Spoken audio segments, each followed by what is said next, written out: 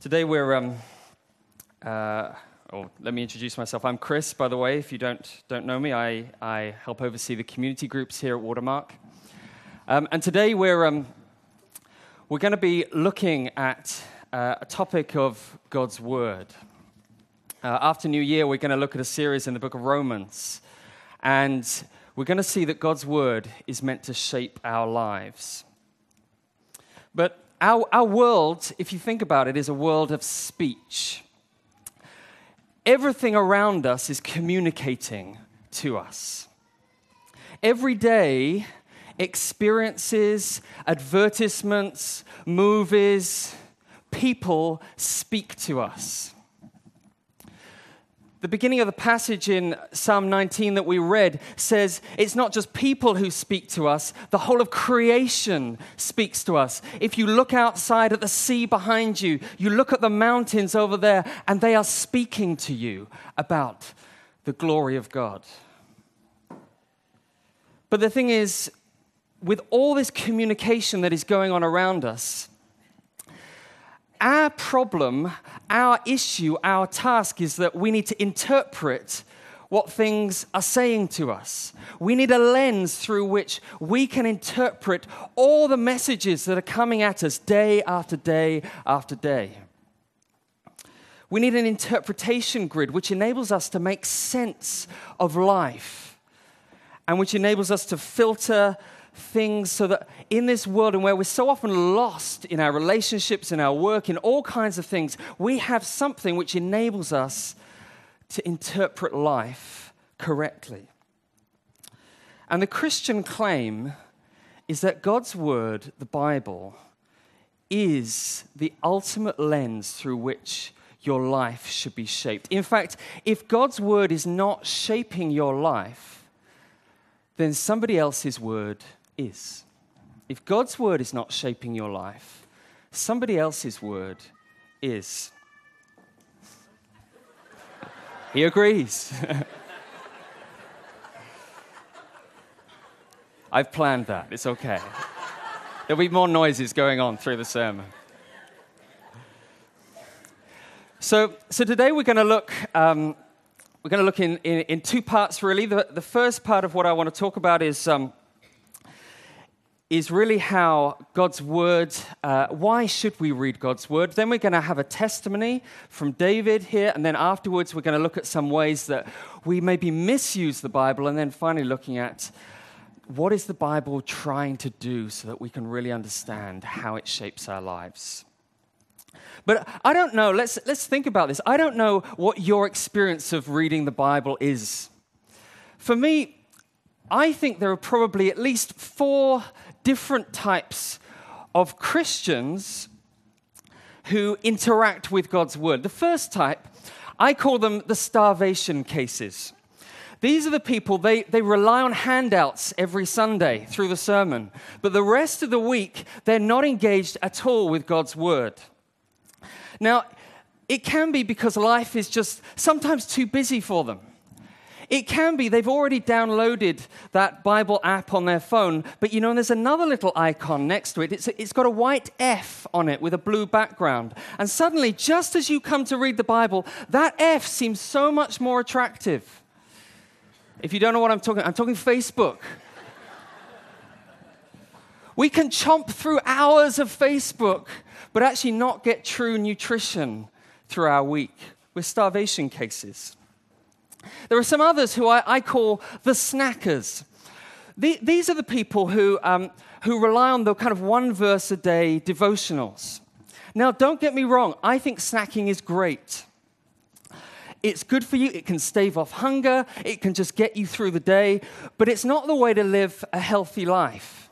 It's the Bible equivalent of trying to live off pretzels. That is not a balanced diet. It's the snackers. Then there are what I call the mouthwash cases. They kind of wash the Bible around their mouths, maybe pretty regularly, every day even. But they spit it out before it gets anywhere close to being digested properly. Because if it was going to really digest in them, their lives would change, they would respond, and it would radically make a difference in the way that they live. starvation cases, snackers, mouthwashers. Then the final category are what I call the active Bible foodies. These are the people who can't get enough of God's word. They're always eating it, but they're not couch potato Christians who just eat and just sit on the sofa. These are the Christians who God's word makes them active because they want to put it into practice. They want to live it out. It gives them legs. It gives them energy to live out as God wants them to live. Now, the danger is that as you think about it, we say, well, I'm definitely the Bible foodie. Or you can say, well, I'm none of those. But I've been reading the Bible regularly for probably between 28 and 29 years. And I can tell you that at various times, I can be all of those. And so we need to think of ourselves, why should we read God's word? Why should we? And we're going to look into this passage in Psalm 19. And this first part, I just want to look under 4 different sections. Why should we be in God's word? Firstly, because it is perfect. Secondly, because it revives the soul. Thirdly, because it makes wise the simple. And fourthly, it rejoices the heart. Okay? So firstly, it is perfect. Now, you see all the way through, there are different words that it uses. It uses testimony. It uses precepts, commandment, fear, rules. They're all talking about God's word. They're all saying the same thing. But it says, when he says the law of the Lord is perfect, that word there means flawless. It says the testimony of the Lord is sure. That word sure means trustworthy. You can trust it.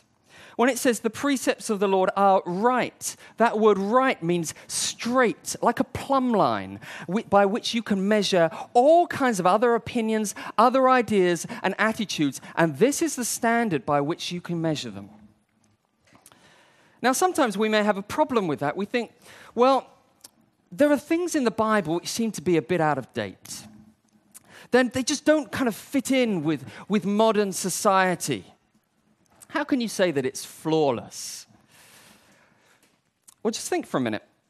In some cultures, they love the idea of Christian morality and ethics that comes from the Bible.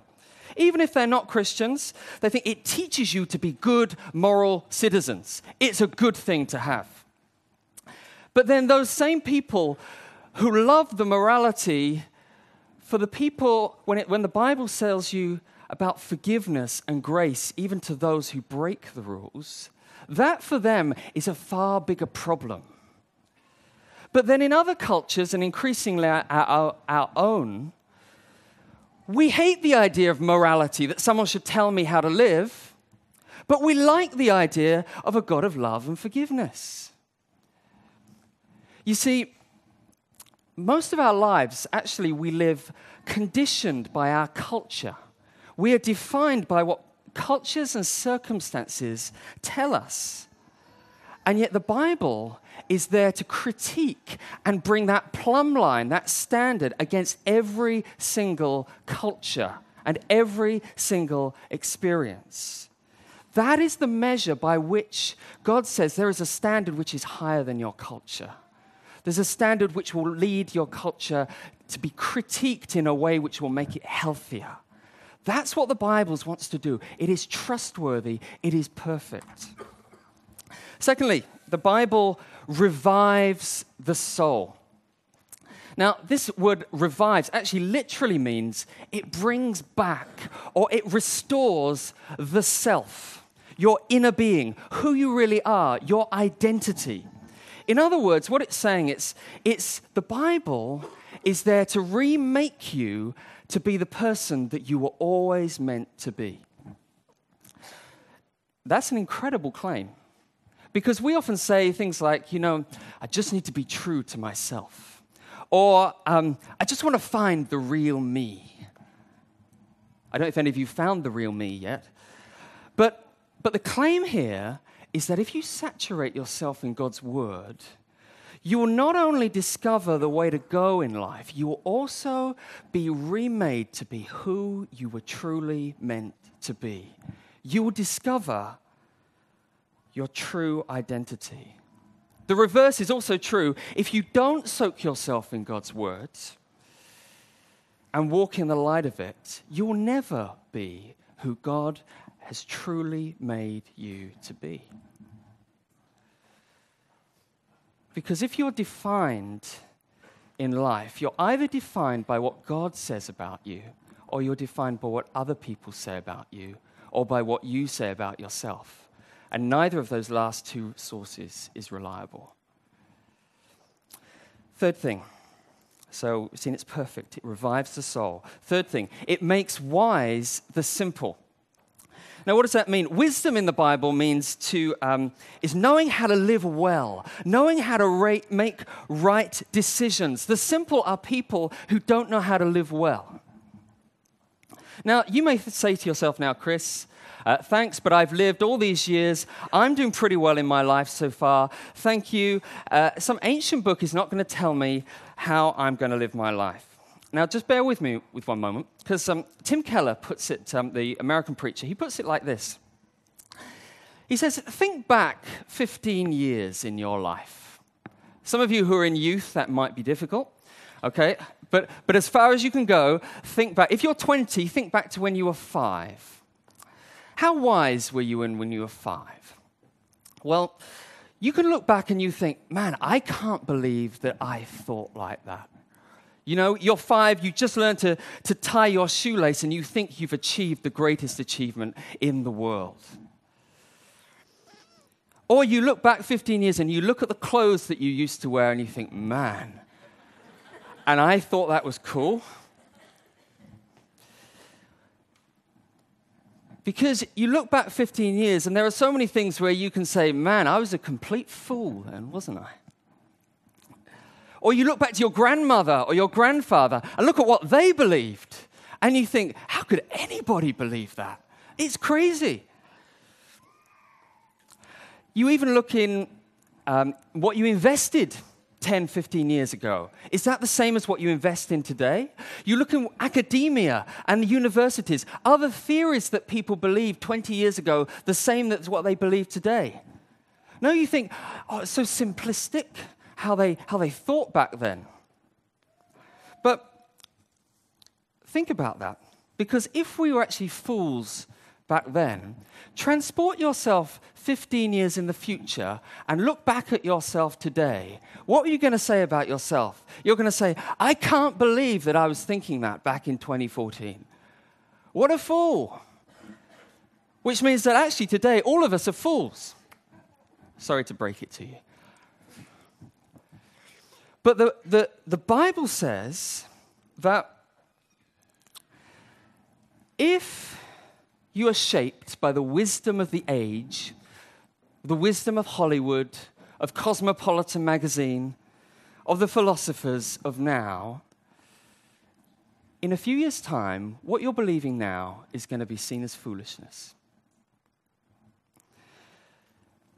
But if you hold on to the Word of God now, it said it endures throughout all generations. And so if you are putting your trust and following what the Bible says now, what that will mean is you will look back in 15 years' time and you won't have regrets. You will learn how to be wise now, how to make right decisions now. The Bible makes wise the simple. Fourthly, the Bible rejoices the heart. God's word is there to give you joy. It is there to captivate and transform your desires so that you see that something is more beautiful than you have ever known before. Just look at that verse 10. It says, it is more to be desired than gold, even much fine gold, sweeter also than honey and drippings of the honeycomb. Now, I don't know about you, but if you hear that, and I was to offer you, okay, here is all the jewelry of Chow Tai Fook on this side, and here is the Bible. Okay, what are you going to choose? Now, I'm going to take the jewelry anytime. Or you could say, give me a flat or $1 million or the Bible. What are you going to choose? For most of us, it's a no-brainer. We say, well, we're going to choose the money. But David here, he's saying something completely different. He's saying, you could put $1 million in my bank account, but I would trade it all just to have God's word constantly before me and in my heart. How can he say that? Because he's saying something here is so precious, so valuable, that actually if you understand its value, you understand that it makes you wise for life, it can give you joy that nothing else can give, you're going to go after it like nothing else. And it may surprise you, but what David is reading here, he doesn't have the whole of the Bible. He's actually probably got the first 5 books of the Bible in the Old Testament. Now, if you've read some of the first 5 books in the Bible, you go to Leviticus, for example. I don't know the last time you went to Leviticus and you thought, wow, this is better than the best dessert I could ever have. Give me just one more helping of a chapter of Leviticus. I don't know. But for David, the Word of God is not just some rules or instructions. It's delightful because it reveals to him the desirable and delightful God. That's why he wants it more than anything else, because he's captivated by God. And if you're captivated by God, you'll be captivated by his Word. I'm going to invite David just to come up and to share with us how God's Word has been at work in his life. So, David, if you could just introduce yourself to Watermark, tell us who you are. My name is David Liu, and I'm a seminary student, married, fortunately, and good for the sisters and good for the brothers as well. And married, that's my wife, Amanda, and a teacher. She's a teacher, I'm a student. And that's me. Great, thank you, David. So could you tell us just briefly, how has God's Word impacted your life in the past? Impact my life is how I see things differently from before I believed and after I believed in our Lord Jesus. And in the past, I see things as like all the down part. And I see only the tragedies. But now I see all the good part, all the hope of this world that Jesus has given us. I think that's the difference. Another thing is, like in the past, I don't want to communicate with people. I think it's kind of useless. It's meaningless to communicate. And there's nothing to communicate because everything just goes to zero, to nothing. But now I see things differently. Now I see things, oh wow, I have this precious good news to share with people. And that's the difference. So maybe you could tell us something about how you became a Christian, how God's Word was involved in you coming to faith in Christ. My faith starts from, I would say it's the valley of the shadow of life. Start from there. Because when I was 13 years old, my mom passed away. And that was a very tough time. And you have your beloved mother there. And every day you go back home, you can have food, you have family time. And then one day, everything is gone. And you just see her there and lifeless, breathless, and cold. And time just stopped there. And you don't know where your future is like. And you lost hope. It took me 10 years to walk out of the valley of shadow of life. And I was thinking about the meaning of life. Well, what does it mean for us? What is life? And when I was in college majoring in English, I just love literature. In them, I just liked reading the tragedies, all the tragedies. In the tragedies, I found the heaviness of life. I still remember the William Faulkner, his book, Sound and Fury, The Sound and Fury. And then I just think about what does Sound and Fury mean? And then I just checked the footnote and think, okay, it goes back to Macbeth, and William Shakespeare wrote the book, and I just checked there, and it's like, he said, life is but a walking shadow, a poor player that struts and frets his hour upon the stage, and is heard no more. It is a tale told by an idiot, full of sound and fury, signifying nothing. I think to me, life is just like that. It's just like a walking shadow. So how did the Bible then change your from there, just from the literature, so wow, so many people, the famous poets, writers, and they just quoted from the Bible, and just got interested in the Bible, thinking, wow, it's so powerful, and so many famous people, they just go back to the Bible and think, why? I got so interested into the Bible, I think, oh wow, I must have one and read it, and to see what difference it is like. And then there was one day I was in this class, this Bible class, is as literature, and this teacher asked me, do you have Bible? I said, I only have a New Testament. And she said, we study the full Bible, the Old Testament and New. And the second class, she just handed me a Bible, and a very small NIV version with brown color. I started read, and the teacher just, in the class, she said, in Genesis chapter 3, verse 15, about the judgment, God judged the serpent and said, your head will be crushed by the woman's offspring, and you will strike his heel. And the teacher just remind us when we went through the Bible and see different character, and she just asks us, is he the one? And we said, no, he's not. And I keep reading, looking forward to this one, the promised seed that conquered the serpent.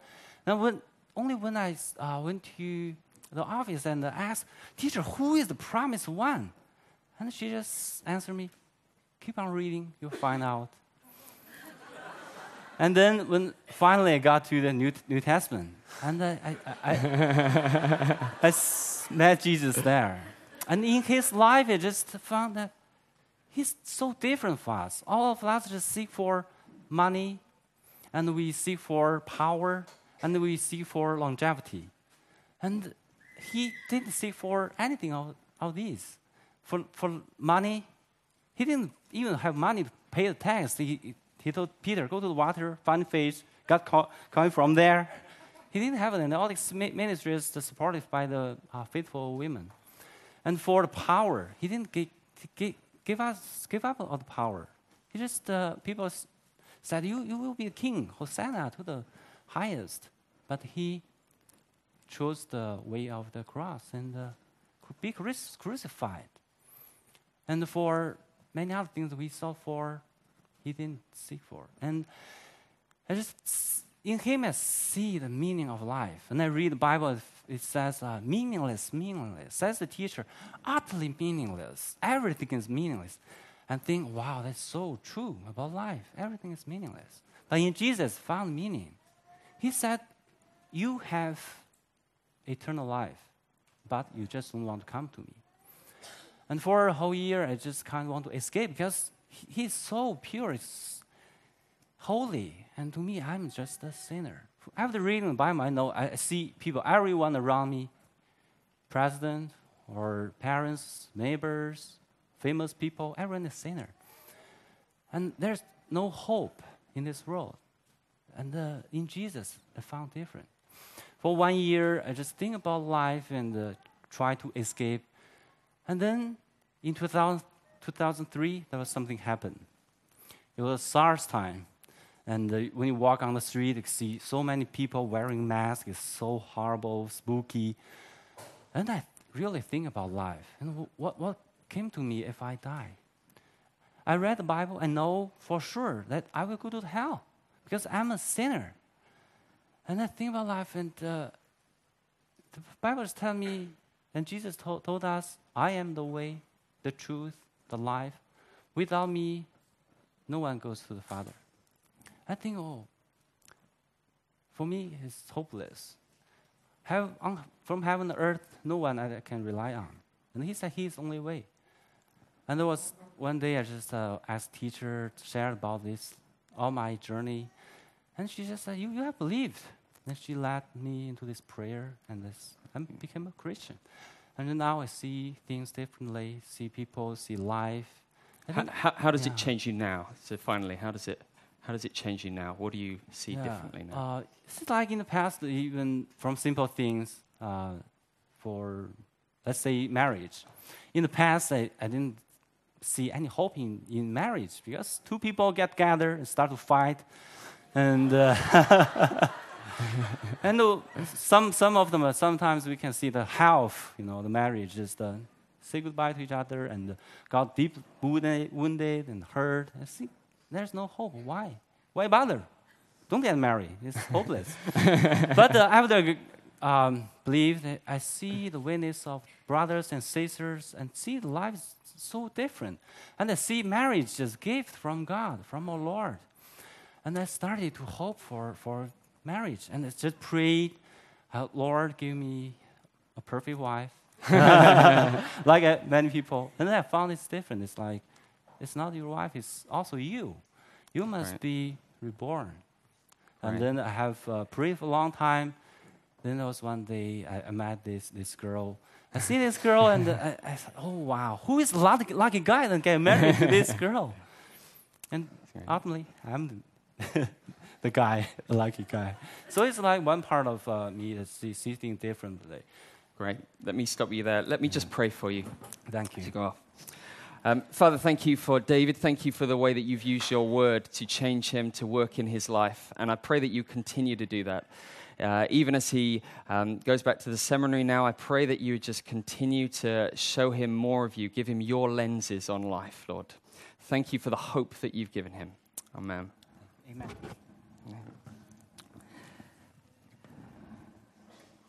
Great. So you see, the Bible does change the way we view life. But I think one of our problems with when we kind of come to think about the Bible is we often misinterpret what the Bible is actually doing and is supposed to work. I'm going to just give you 3 quick ways in how we can misinterpret the Bible and then come to see, well, how does the Bible really, what is it trying to do in our lives? So let's go. The first way we can misinterpret, we can treat the Bible as just a set of directions. For in life, we're often lost. Like David, we don't know which way to go. We're in a city, we're not sure how to get to our destination. And so in our relationships, in our finances, in our work, in our education. And so what we do, we come to the Bible and say, okay, I need the Bible to tell me when to turn left, when to turn right, okay, and when to go straight ahead. And so sometimes we do what I call the flip and dip approach, is you've got your appraisal tomorrow, your job appraisal or your exam tomorrow. And so you think, okay, I need some encouragement. I need God to speak to me in some way. So you open the Bible and then you kind of put your finger in and it says, stand still and the Lord will deliver you. And you think, hallelujah, the Lord has spoken to me. And then you read it again and it says, stand still. And you think, ooh, does that mean I don't have to prepare? And you get confused because you're not sure what the Bible is meant to be telling you in that direction. Or you go to it with questions like, what does the Bible say about dating? And you flick through the Bible about dating, and the word dating doesn't appear anywhere. And so you think, it doesn't have anything to say about dating. So I've got to go to Lady Gaga, because obviously she's a far more reliable dating guide. That's a joke. Or your kids, where do I send my kids to school? And you look in the Bible and say, obviously it doesn't have anything to say to me about that.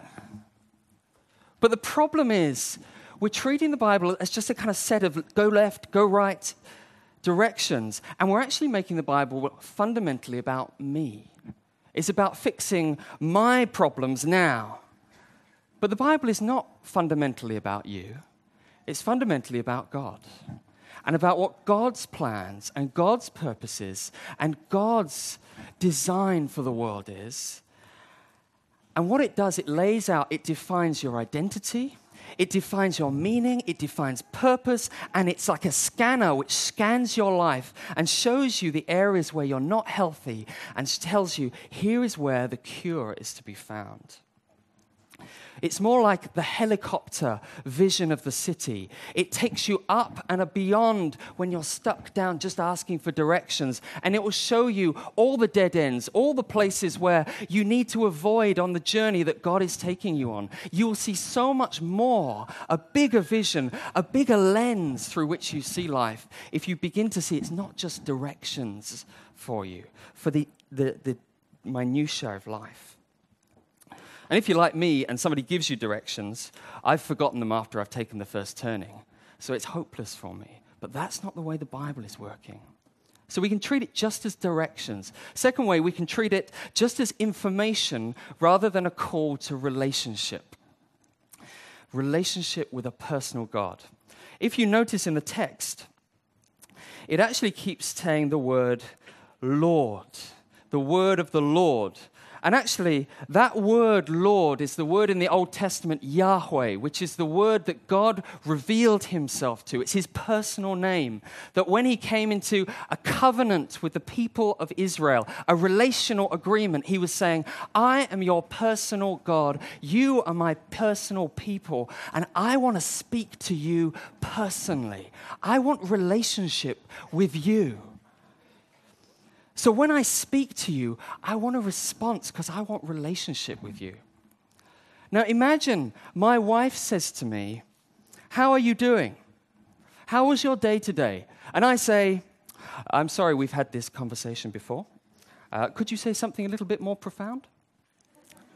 or imagine my wife says, could you go to the shops and just get some food, some meat, some vegetables, something like that? And I say, thank you for speaking to me today. I think I've already heard that sentence before. Or you even go to your friends and you say, do you know, my wife asked me to pick up some things from the shops. It's an interesting request. What do you think about that? And then someone said, well, I imagine in the original Chinese that what she was really saying was a reference to the increasing supermarket prices at the beginning of the 21st century. But I don't go and pick up the vegetables. I've treated it as information, not as relationship. Because relationship calls you to respond. And people can go from Bible study to Bible study, sermon to sermon, and you hear it and you say, that was a nice talk, but you don't respond. You don't change, and you've missed the point. The Bible is to call you into relationship. It is God speaking to you personally, saying, I want relationship with you. Now respond. Come to me. I want to change you. It's dynamic. If we don't, we're just doing mouthwash Bible reading. So we can treat it as just directions. We can treat it just as information. Thirdly, we can treat it just as an individual exercise. The Psalms were actually originally written as part of the common life of the community of Israel. But I also put in here the passage from Colossians. It says, let the word of Christ dwell in you richly, teaching and admonishing one another in all wisdom, singing psalms and hymns and spiritual songs with thankfulness in your hearts to God. You see, God's word is not just meant to be for you individually. Yes, it is meant to be for you, but it's also to be shared in community. Do you realize most of the early Christians actually couldn't read? So they listened to the Bible being read. They memorized it. They learned songs about it. They shared the stories with each other. It was a communal experience. The Bible was not what we often do, which is we just read it by ourselves, and then everything we learn just stays in the room. That's not how the Bible is meant to work. Yes, you are meant to read it by yourself. You are meant to engage it by yourself. But it's also meant to be shared with others. So actually, as a community, you are growing in the Bible together. We have WhatsApp. We have communication channels. We have so many ways that we can talk about God's word. And if we really believe what the Bible says, that it's the source of all wisdom, it's the source of joy, it is so precious and valuable, then surely the conversation of the community should be just flowing, abundantly filled with God's word. When you leave a sermon, do you realize you're not meant to just go home and just say, that was a nice sermon? Do you realize you're actually supposed to talk about it with other people? Do you realize that I sometimes start talking about it in this way. I start saying, so what did you think of the sermon today? Never ask that question. That is the wrong question to do. Because what you're inviting people to do is just to be critiquers. You're inviting them just to be mouthwash Christians. Rather, it's far better to say, what did you learn about God today? How did God speak to you this morning? What do you need to change in your life in the light of what you heard today or in the light of what you read this week? Because that's going to get you away from being a mouthwash Christian into being someone who is an active Bible foodie. So there's 3 different ways that we can misuse it. We treat it as directions, we can treat it as information, we can treat it just as individual experience. But finally, what is the Bible trying to do with us? Let's just go back to the psalm very quickly. Verse 12, it says, "Who can discern his errors? Declare me innocent from hidden faults. Keep back your servant also from presumptuous sins. Let them not have dominion over me. Then I shall be blameless and innocent of great transgression. Let the words of my mouth and the meditation of my heart be acceptable in your sight, O Lord, my rock and my redeemer." There's one thing that's worst of being lost in a city, lost in your relationships, lost in all these other things, and not knowing where the way is. It's being lost and not knowing that you're lost. It's thinking that you're healthy when in fact you're riddled with disease. Who can discern his errors? There are areas of my life that I don't even know are a problem in my life. There are places in this community where we don't even realize that we're sometimes not being what God wants us to be. What the Bible is trying to do, it's trying to reveal to you a God who is so much greater, who is so much more beautiful, who is so much more glorious than our own existence. And as you see how amazing he is, you look through the Old Testament, you see that people messed up time and time again, and yet God was just so faithful to them. When you see that actually the God who hates injustice and reaches out to the poor, and then you look at your own life in the mirror of God himself, and you see how far short you fall, the Bible exposes you. And some of us don't like that because that's not very pleasant. But the thing is, the Bible is not exposing you like a nagging teacher or a headmaster who's constantly picking out your faults and condemning you. That's not what he's doing. He's revealing God to you because as you see your own need of God, you will run back to him and realize that the one who wants to speak to you is the one who was nailed on a cross for you. He's the one who was the Redeemer. He's the one who declares you innocent of your hidden faults. He's the one who's dealt with it all.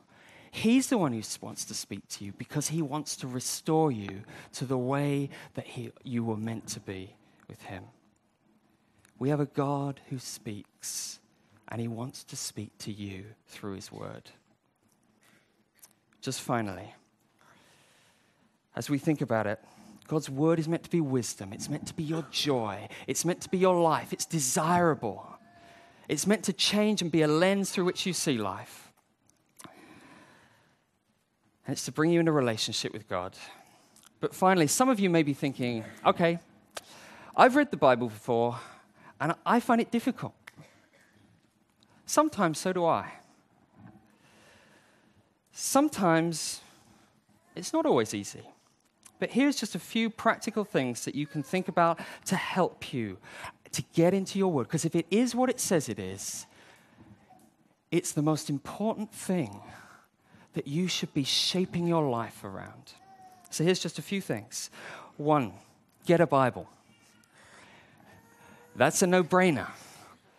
If you haven't got a Bible, we've got some Bibles over the back. Download a YouVersion, an app. There's YouVersion. I don't know if you know that. It's a Bible app you can put on your phone. Get a Bible. Secondly, give yourself some structure. Set a regular time every day. If you don't set a regular time and a regular place that you're going to do it, let me tell you, you'll have great intentions, but within about one day, you will have stopped. Give yourself a structure. Give yourself just 10 minutes a day, even to start with, to be engaging with it.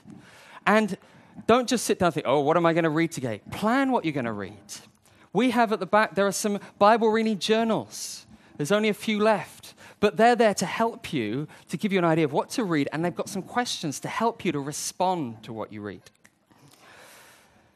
Thirdly, don't just read it, but reflect on it. I know so many people who just read it, they do their Bible reading, and then they say, oh, great, I've done my Bible reading.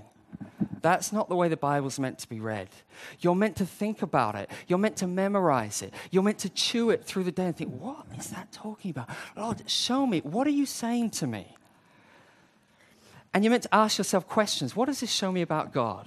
What does this show me about myself? If this was explosively true in my life today, how would I live differently today? Give yourself structure. Don't just read, reflect, and then talk about it with others. If you don't understand, ask. There's plenty of people around you can ask. Ask in your community groups. When you've read something, share it with the people in your groups. Get a conversation going. And if you're not sure, we have some classes coming up. There's a class starting in the middle of February. We're going to look at how to read the Bible, looking through the book of Ephesians. It's another great way to get a handle on what the Bible is saying. So when you go away and read it by yourself, you can get, oh, this is what it's talking about. And then finally, pray. Start by asking God to speak to you because he wants to. And finish, respond to your reading the Bible with prayer. Don't read without responding. Respond with prayer every day.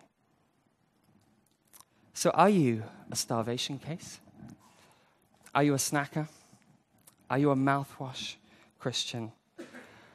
Because God wants to make you an active Bible foodie. Reading the Bible requires effort. It requires perseverance. But so does any relationship. But God wants to remake you the way he's always intended you to be through his word. Let's pray.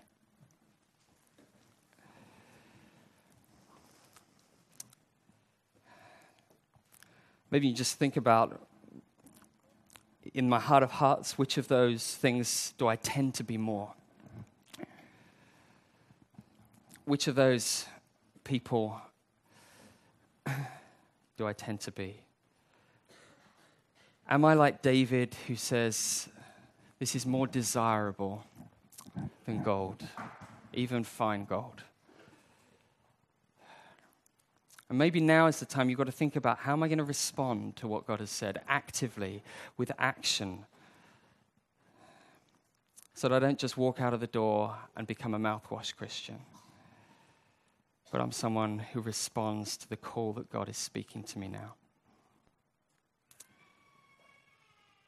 Father, forgive us, forgive me, where we sometimes treat your word as if it's an optional extra, when in fact you want to speak to us through it, because you want to change us through it.